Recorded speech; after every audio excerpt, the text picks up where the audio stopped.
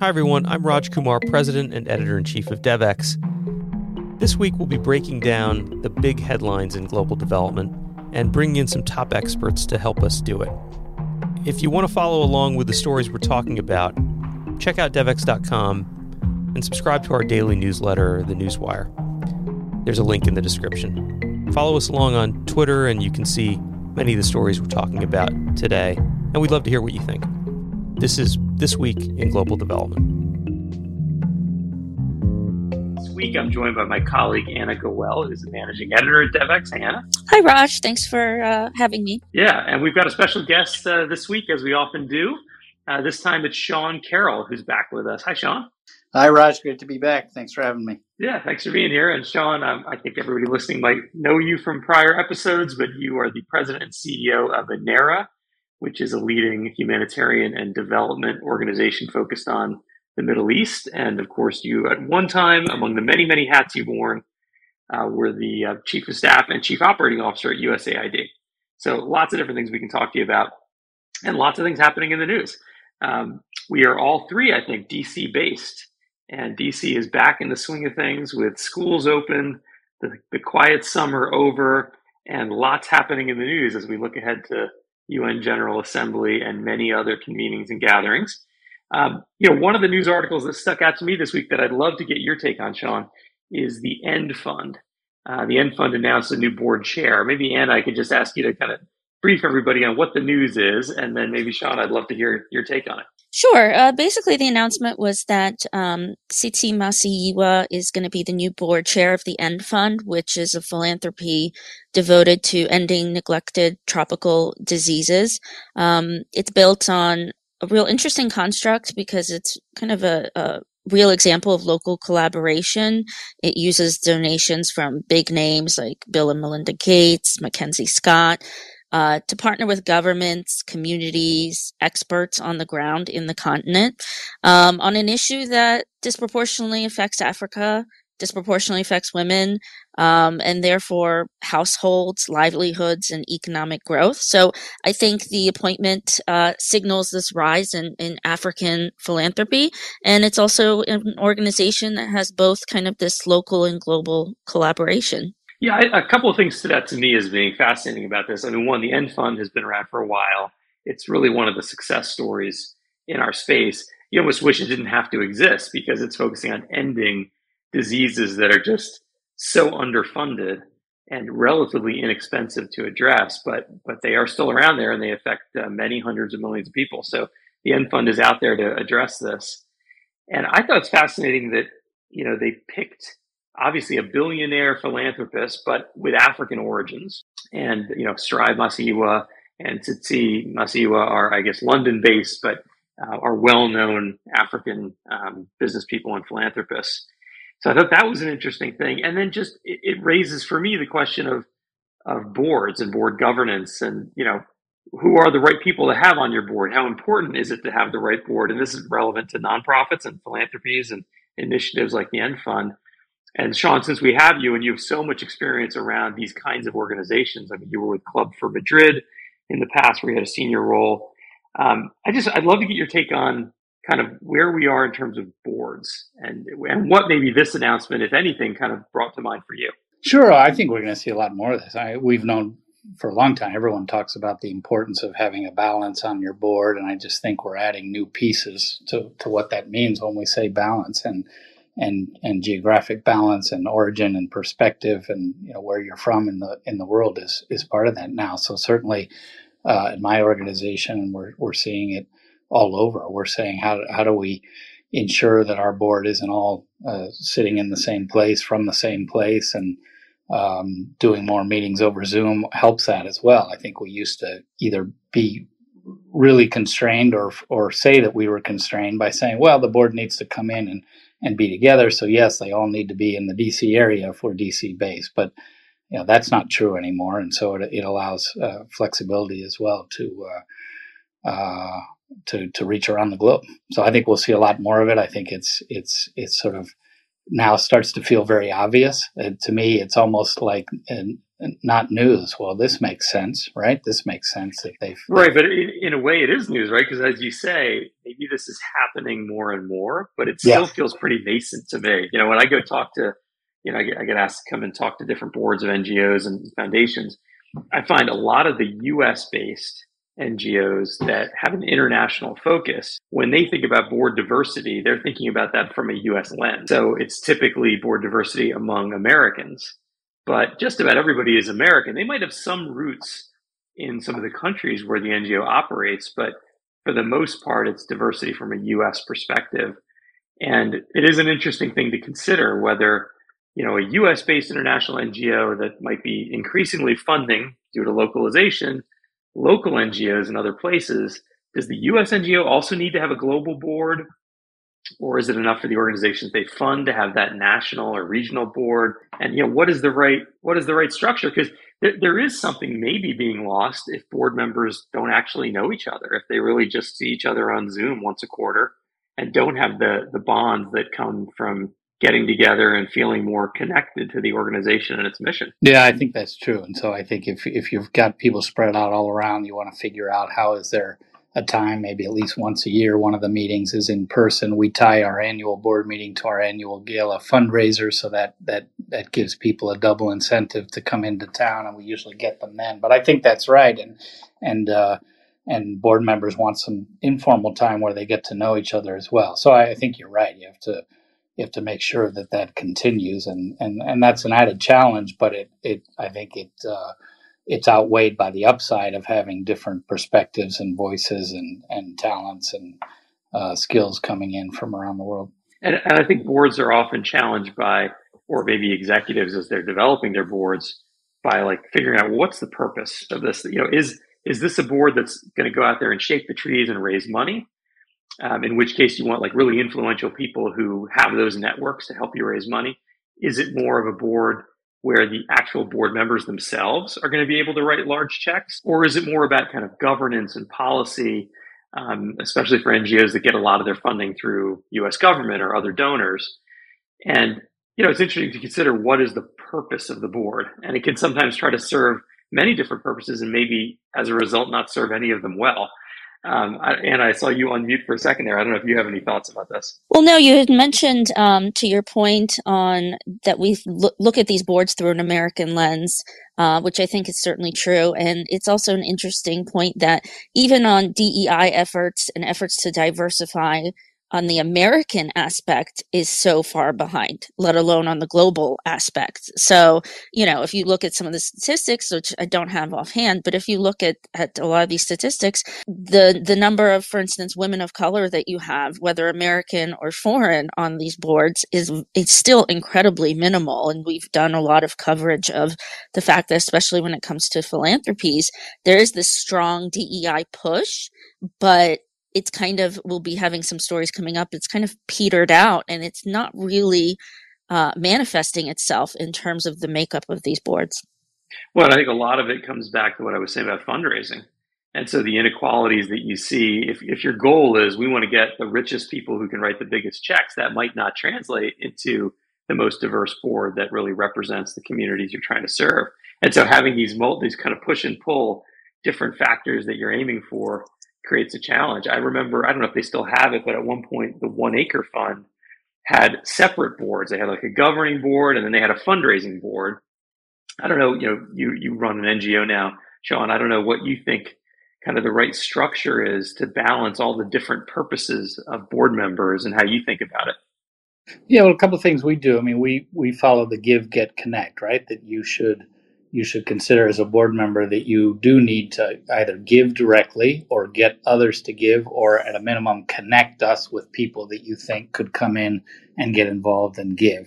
And the other thing we use as, we don't have a threshold. We don't say you have to give this much a year. We do say we'd like you to be a monthly contributor at whatever level works for you, and that we should be one of your top charities. So if you're on our board, we should be at the top of your list. And then, of course, those amounts vary by what they can do. But I think important that they're all involved and they're giving at some level. It's an option to have a separate development board. But I do think that whatever. There aren't many NGOs these days who aren't doing some private fundraising, and the board has to help lead on that. And I think it makes the rest of fundraising easier if you can say that your board all give, they all contribute, they all work on this. And I do think that's increasingly a more central and critical part of board. But obviously that's not the only role. And you don't want to say no to great board people who bring expertise, who bring connections, who bring experience, just because they can't write you a big check. And what about the size of the board, Sean? Because, as you're trying to balance all these things, governance, people who can help you think about maybe private sector initiatives, new sources of funding. This is a great question, and I read something shortly after I started as president and CEO at Anira. I read a very helpful article that said when you have a larger board, it was advocating for larger boards. When you have a larger board, you bring in more funding. That's obvious. The interesting thing was you bring in more funding per person on an average, because what happens is if you have a bigger board, you're more likely, it's not a guarantee, but you're more likely to have a few people giving big bucks, and they help encourage others. So your average actually goes up. And again, with technology, it's not that big a deal to manage a 30 or 40 person board as compared to a 10 or 15 person board. And also, as you are trying to get more diversity and reach out across the world and make sure you're covering lots of bases, inevitably it's going to get a bit bigger. So I'm actually an advocate for larger boards. Yeah, they can be unwieldy, harder to manage, but you're right. In some ways, the more the merrier.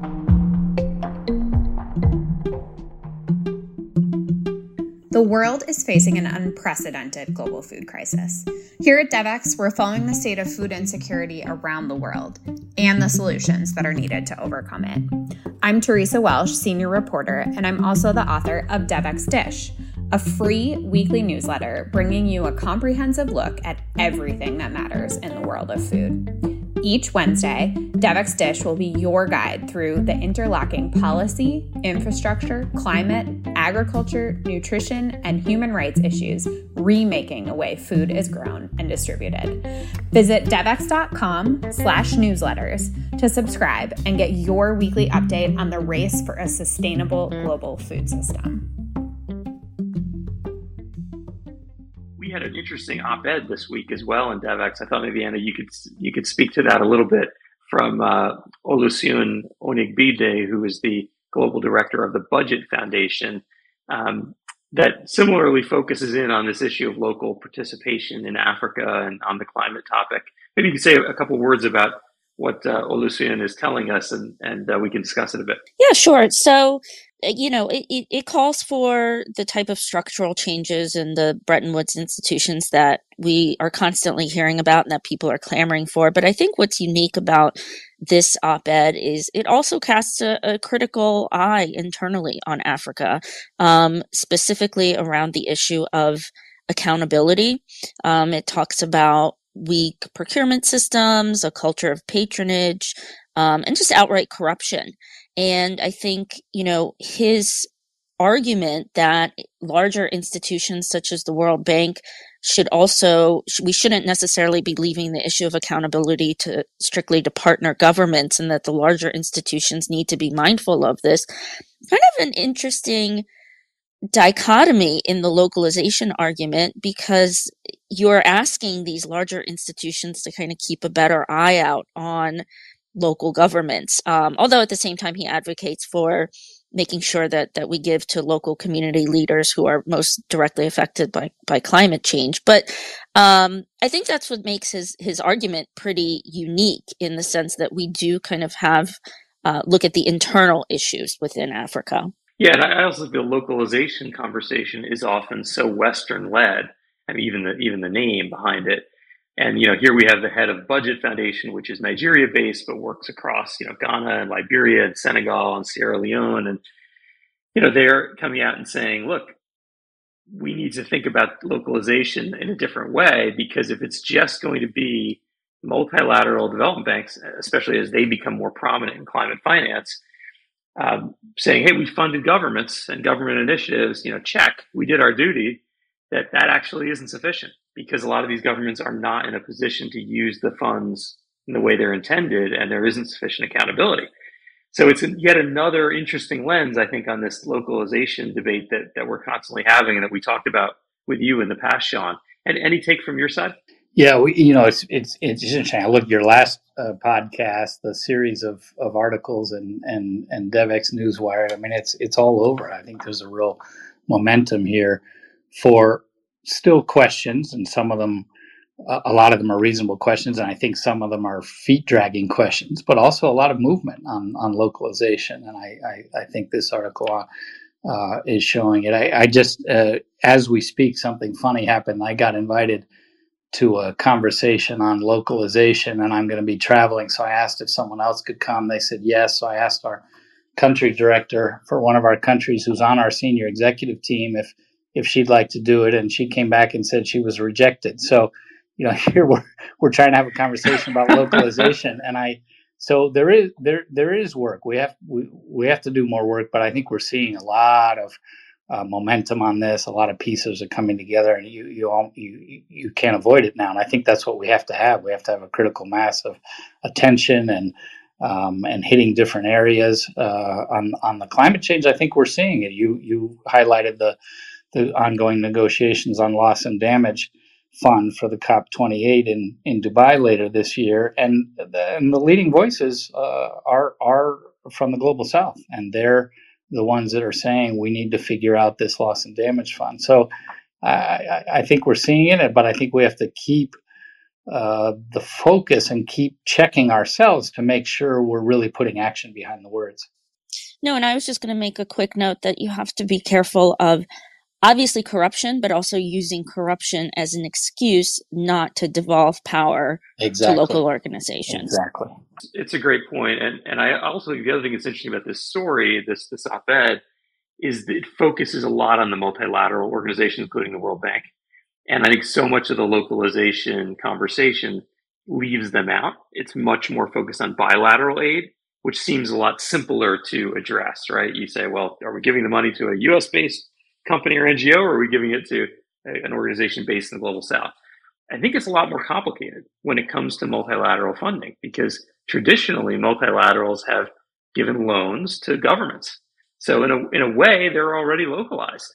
And I think what this piece and others are calling for is a much deeper sense of what localization actually is, like getting to the subnational level, getting to local municipalities, giving money through initiatives that actually flow to social entrepreneurs and to businesses, and thinking about this in a very different way. And I think it's kind of a call to action for groups like the World Bank under its new leadership to think about localization differently.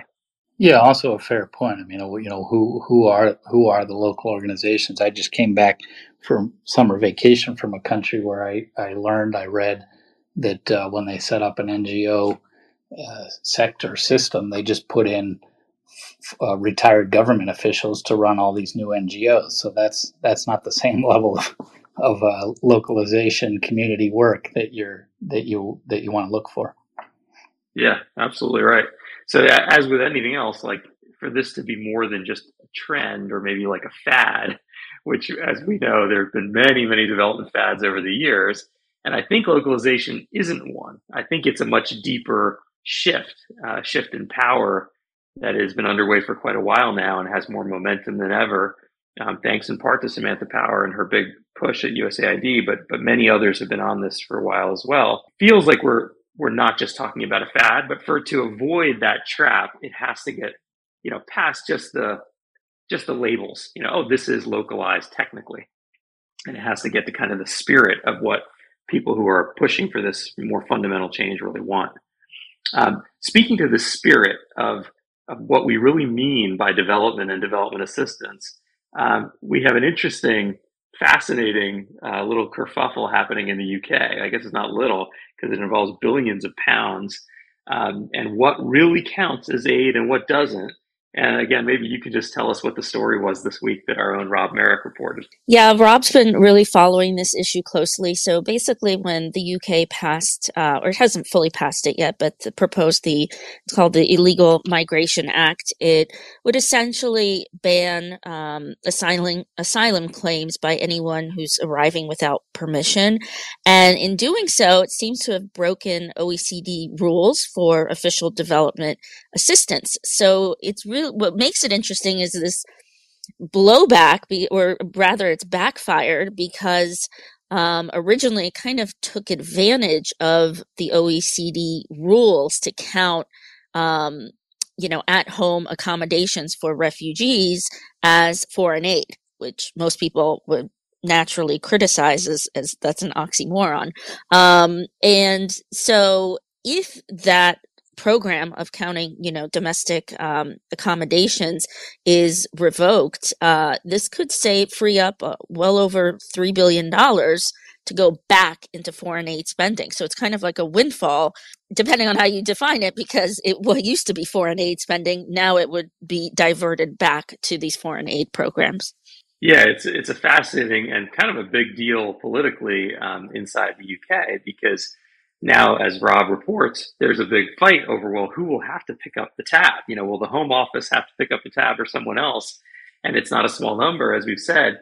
And on the other hand, it's also a shocking thing that something like 29% of what the UK considers its overseas development assistance budget was spent domestically last year. It was spent inside the UK, and most of that on hotel bills and other kinds of accommodation bills for refugees. And they're calling that ODA. So it's a really high stakes, important debate that's happening in the UK. I wonder, Sean, what your take is on all this. The ODA, UK ODA has been going down. So having it go back up and actually work in the countries, including a lot of the sending countries, could be a good thing. I mean, certainly our focus working in with refugees or potential refugees in the Middle East. I mean, I could see that funding being put to good use to helping refugees live sustainably where they're living now or return. And in fact, the UK and other countries, on a per capita basis, their support in Lebanon and the West Bank and Gaza and Jordan, the three countries we work in, are quite high. But there's never enough. The UN and the bilateral donors are not getting enough funding to meet the needs in these countries where nearly half the refugees in the world are from or in these countries. So there's a lot of need there. Certainly I think it would be welcome for some of this money to shift. Yeah, I think to me this is like, I don't know, maybe a canary in the coal mine, right? If you look at the politics around refugees in Europe, the rightward shift of many governments, this illegal migration act might be particularly stark, but it does seem like this is the trend. I mean, even look at the United States, at our own politics, and how refugees and asylum seekers have figured more and more in politics in recent years. And then if you look at the trends, both climate and conflict trends that are driving people to flee their home countries, it feels like this is just the beginning. And I think it does put the OECD and the Development Assistance Committee, I mean, this really technical committee that very few people in the real world have heard about. Those of us in the trenches of global development know it, but this is not a household name. But it puts them suddenly in kind of an important position, because if they can help decide what counts and what doesn't, and if that does lead governments to make big changes in the way they fund foreign assistance, it really matters. So, can the OECD Development Assistance Committee kind of be tougher in the future on ensuring that the only things that get counted as aid are the kind of things that really should be, that make sense to be counted as aid? I don't know, Sean, you've played in these circles for a while, especially when you were over at USAID. What's your feeling about the role of the Development Assistance Committee and these rules going forward? Well, this is a tough one, right? Because if you work in international development and humanitarian assistance, you know that you want as much of the funding to go directly to programs and beneficiaries as possible. And a great criticism is that a lot of not just U.S. donor aid, but many countries' donor aid, it ends up staying in the country or going to U.S. Companies and organization and staff. On the other hand, we're seeing huge debate in Congress where just about everyone in the Republican Party is going to get up and make a floor speech against foreign aid, and often it's more palatable when they know that in fact it benefits U.S. organizations working in their constituencies too, right? So it's not an easy. It's not easy. I think the OECD could play a role, though, and what's happening right now in UK could be something that provokes that conversation and tries to ensure that more funding is going to where the real need is, which then, if we do it right, it reduces displacement and migration, and maybe the costs on the other side are reduced. And a lot of donors recognize that, and they are putting their funding into where the real issues are. In fact, they're trying to fund.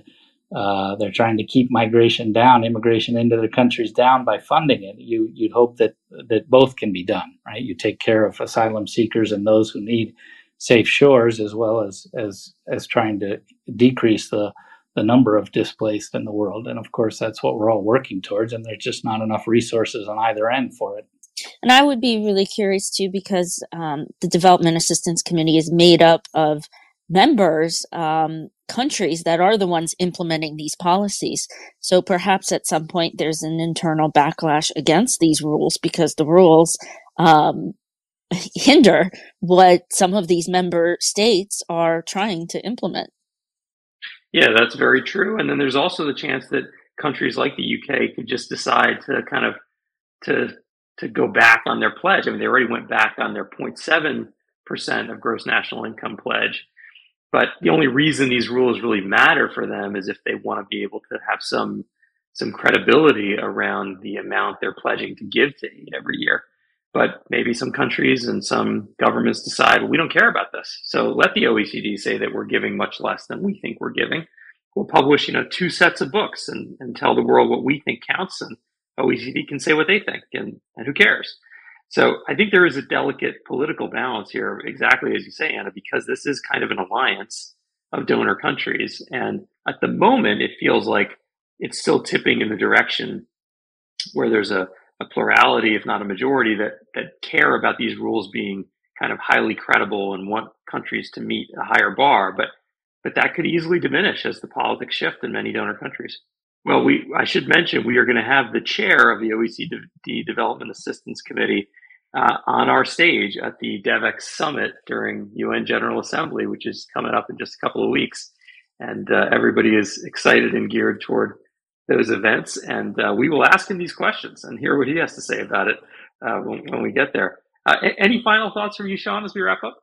No, great conversations, and stick with these topics, because I think, as I said, we have to keep holding ourselves accountable. We have to keep asking the right questions. We have to keep making sure we're moving forward on all of these issues of inclusion and localization, and ensuring we're getting as much funding as possible in tight political pressures. But the needs are there, and we're not even meeting a significant portion of the need, and they're growing. So keep having these conversations. Thanks for having me. Thanks, Raj. Thanks, Sean. Thanks all. Thank you. This has been This Week in Global Development.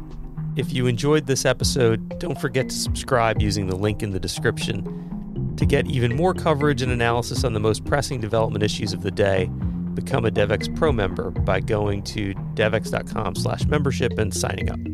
Thank you for listening, and see you next week.